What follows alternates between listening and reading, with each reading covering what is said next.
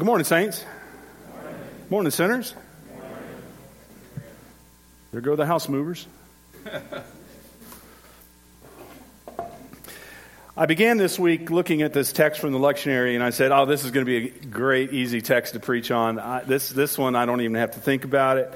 And then I started reading it, and I started studying it, and I said, oh, fudge. It's a little denser than I thought it was. And so what we're going to talk about today is a primer on heaven. You know, a primer on heaven, some basic things about heaven that the Apostle Paul was trying to talk about in his lesson to the church in Corinth. Every church, a pastor, I've served 5 churches, and what I've learned is every church is like a child. Each church has its own personality. So what do you think the personality of this church is?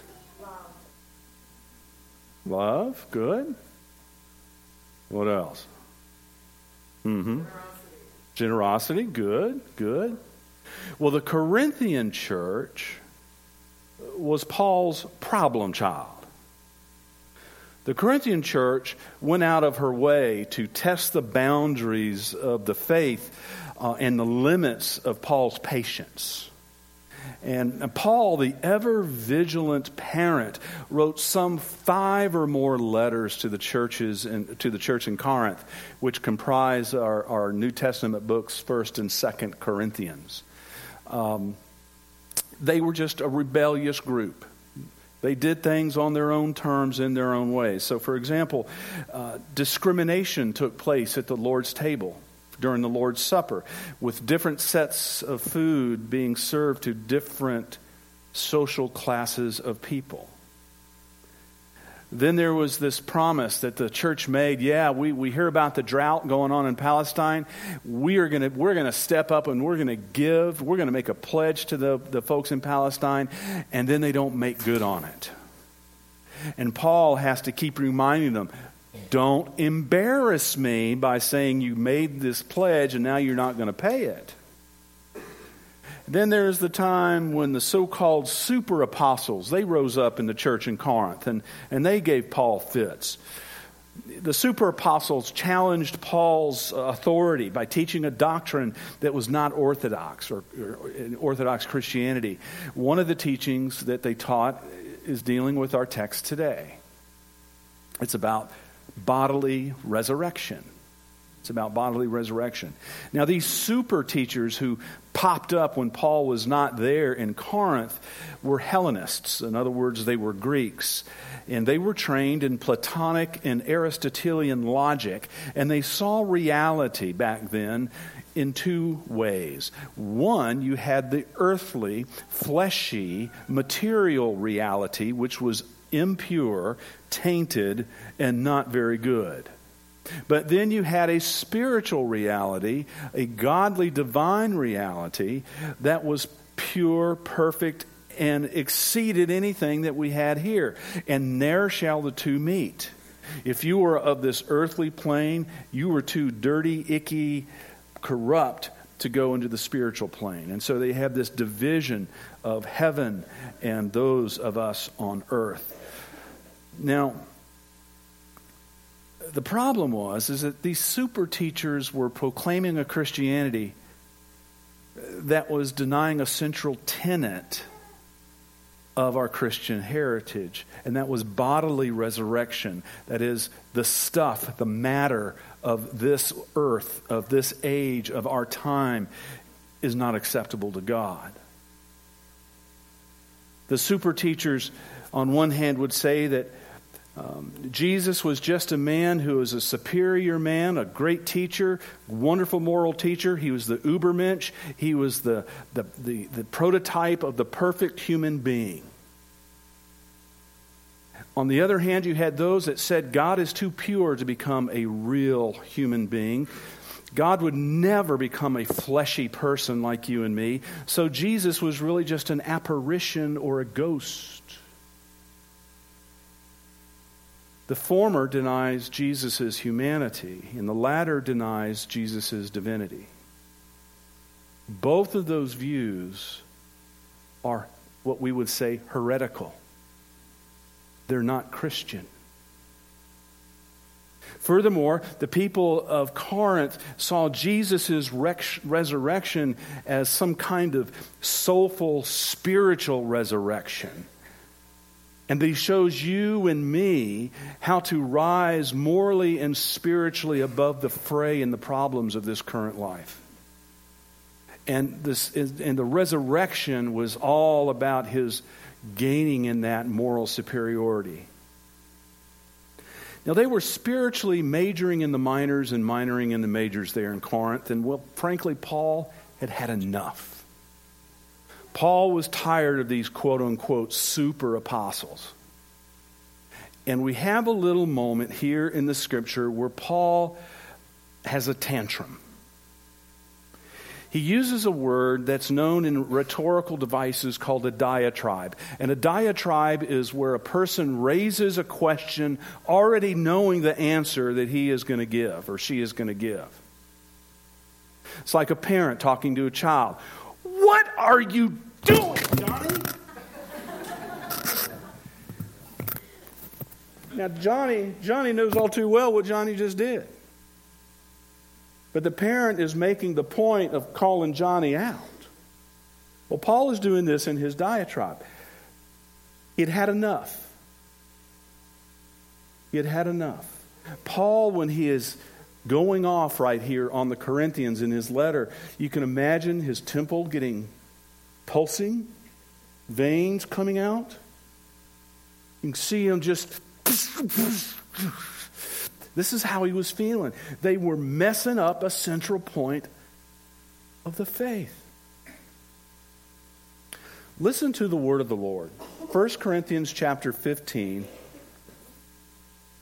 And we're going to read selections of verses 35 to 38 and then 42 to 50. Listen to Paul's breakdown. But someone will ask, how are the dead raised? With what kind of body do they come? Fool! What you sow does not come to life unless it dies.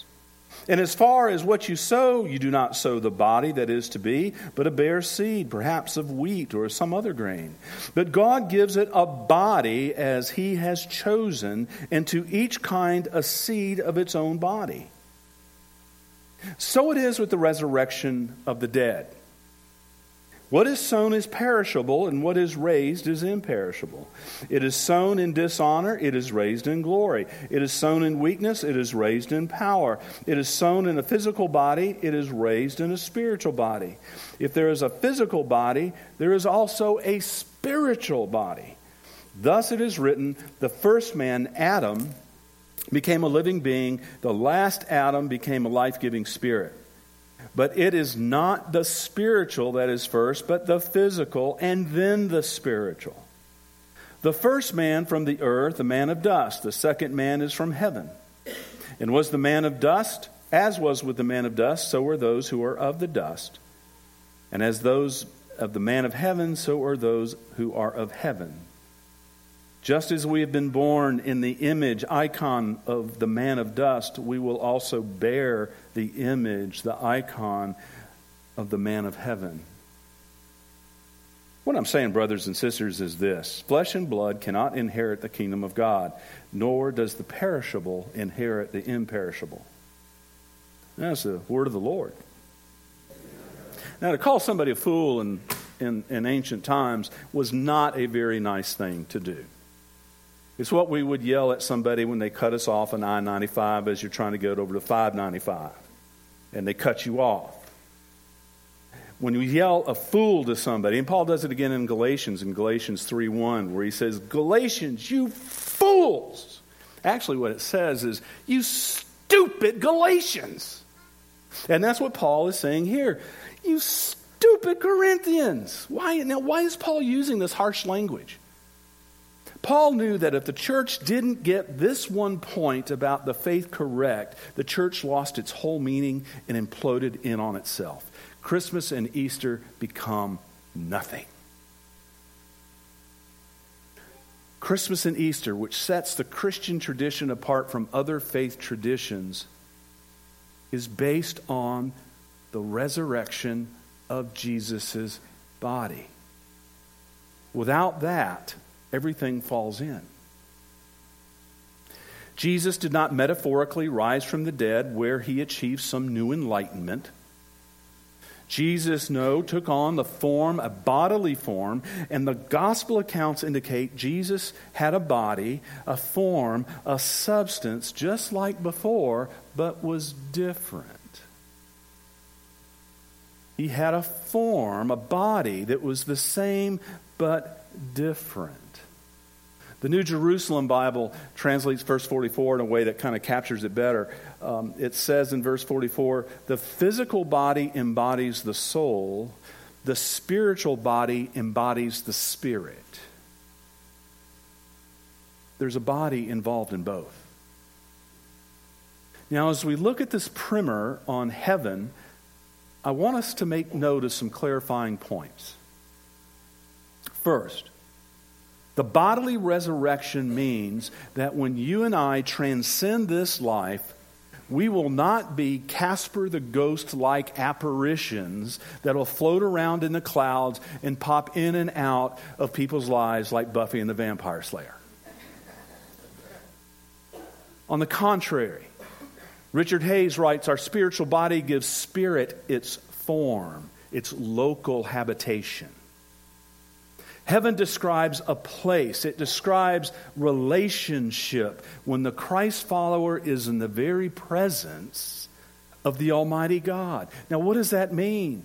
Wow, it's bigger than what I can imagine.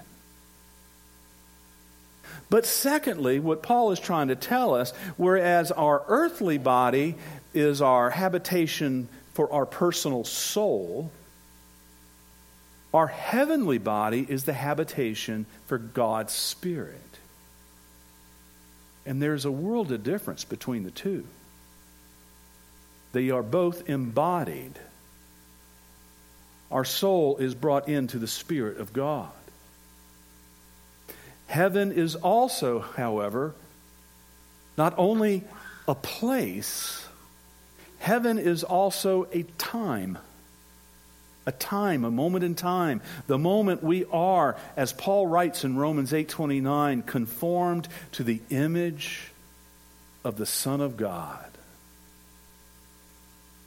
Heaven in this instance is not so much a place, but heaven in this instance is a time where there is a transformation in our likeness into the image of Christ.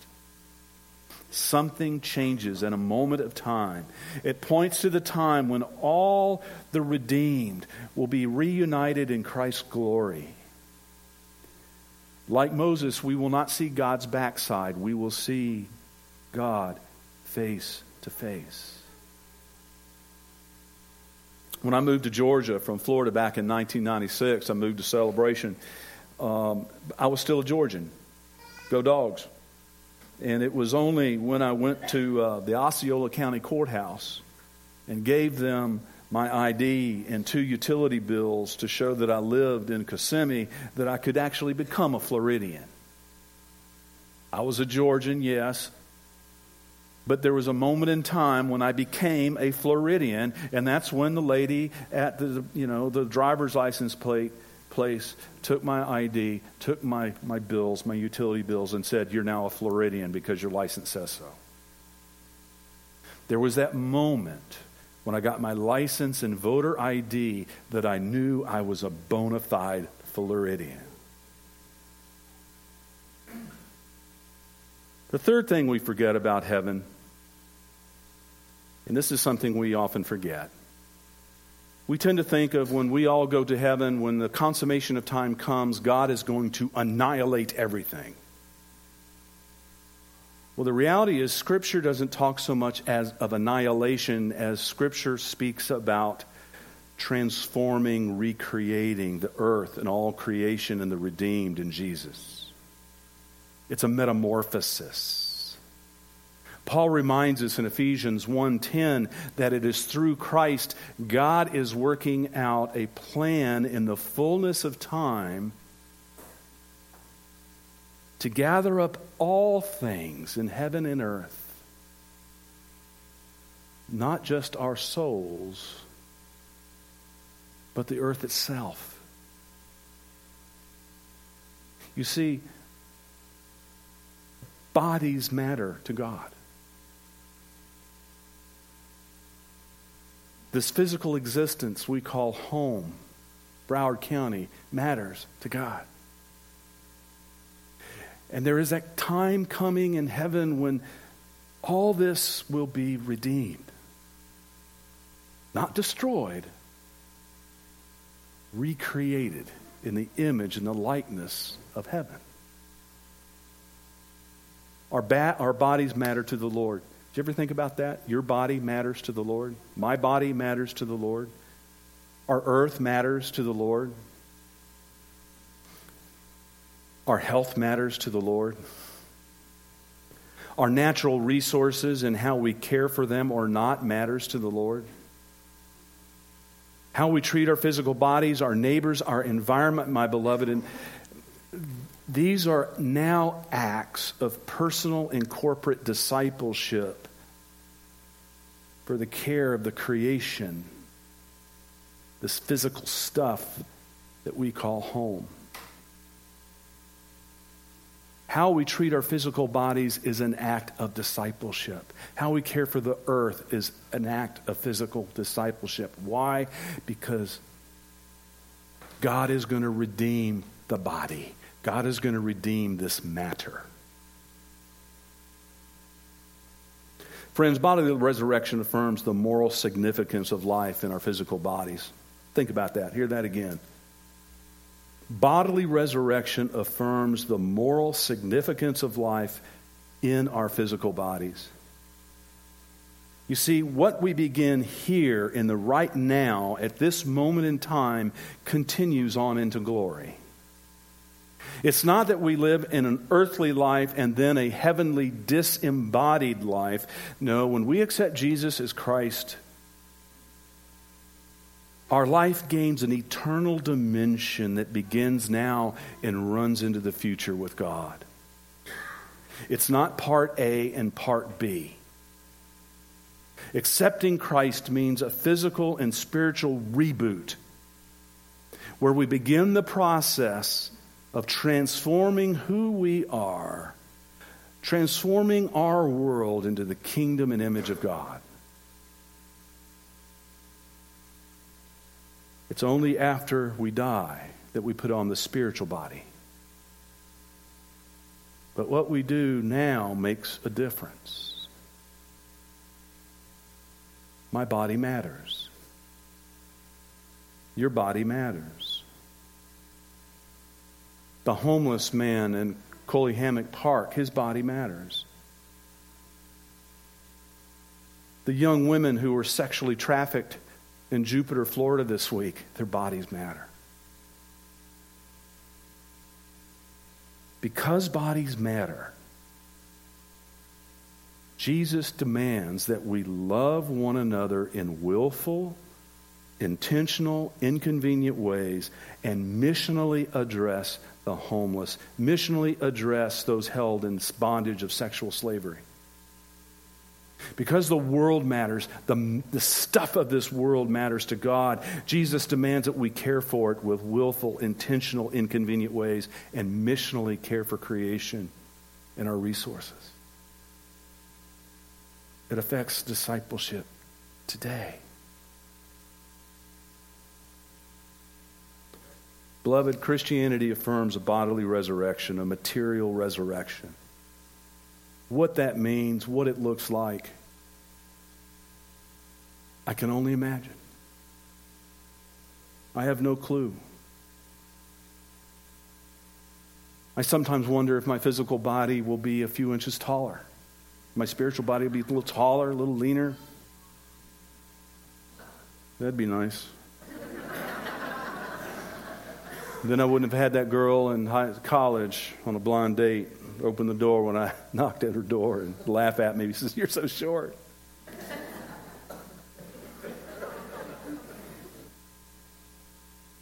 That'd be nice. But it really means that I'm called to live in health right now. Heaven is beyond our imagination, friends.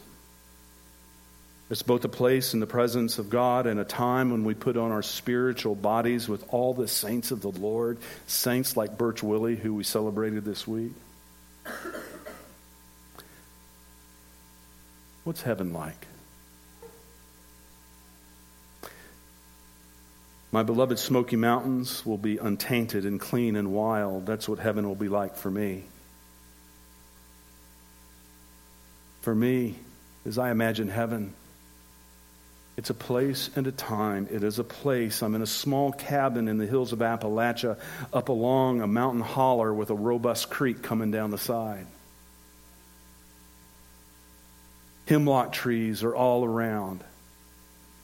The cabin just has a few rooms in it, nestled back into the hillside.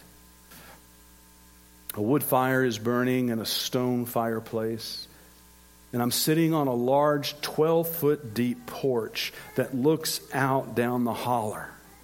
And I'm sitting in the rocking chair, puffing on my favorite pipe, drinking a piping hot cup of coffee. I'm dry, I'm warm, and I'm listening to the rain on the tin roof. After a while, a person comes up, and I see in the distance, it's Jesus. And Jesus comes up onto the porch. He takes off his hat and takes off his raincoat, and I have my coffee mug, and I kind of point to the back into the where the fire is, and Jesus goes in and pours himself a hot draft of coffee. And he comes out and he pulls the rocker over next to mine, and he just sits.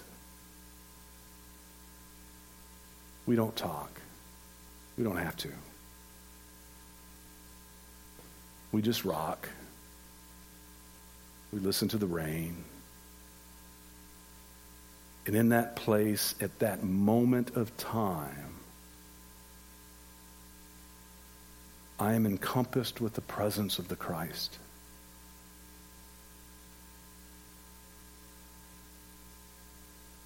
And Jesus just lets me soak him in.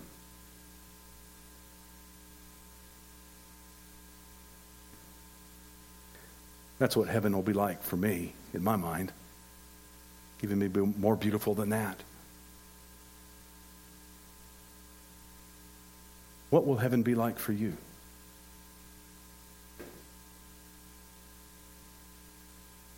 What is that place?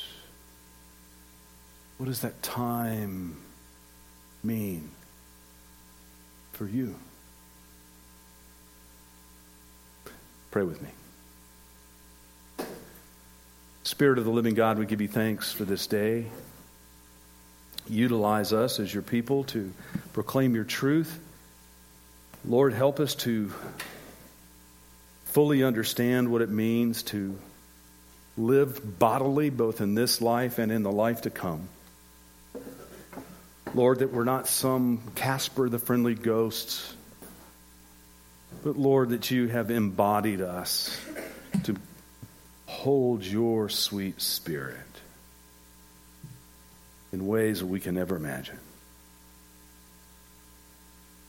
Go with us now, O Christ. Amen.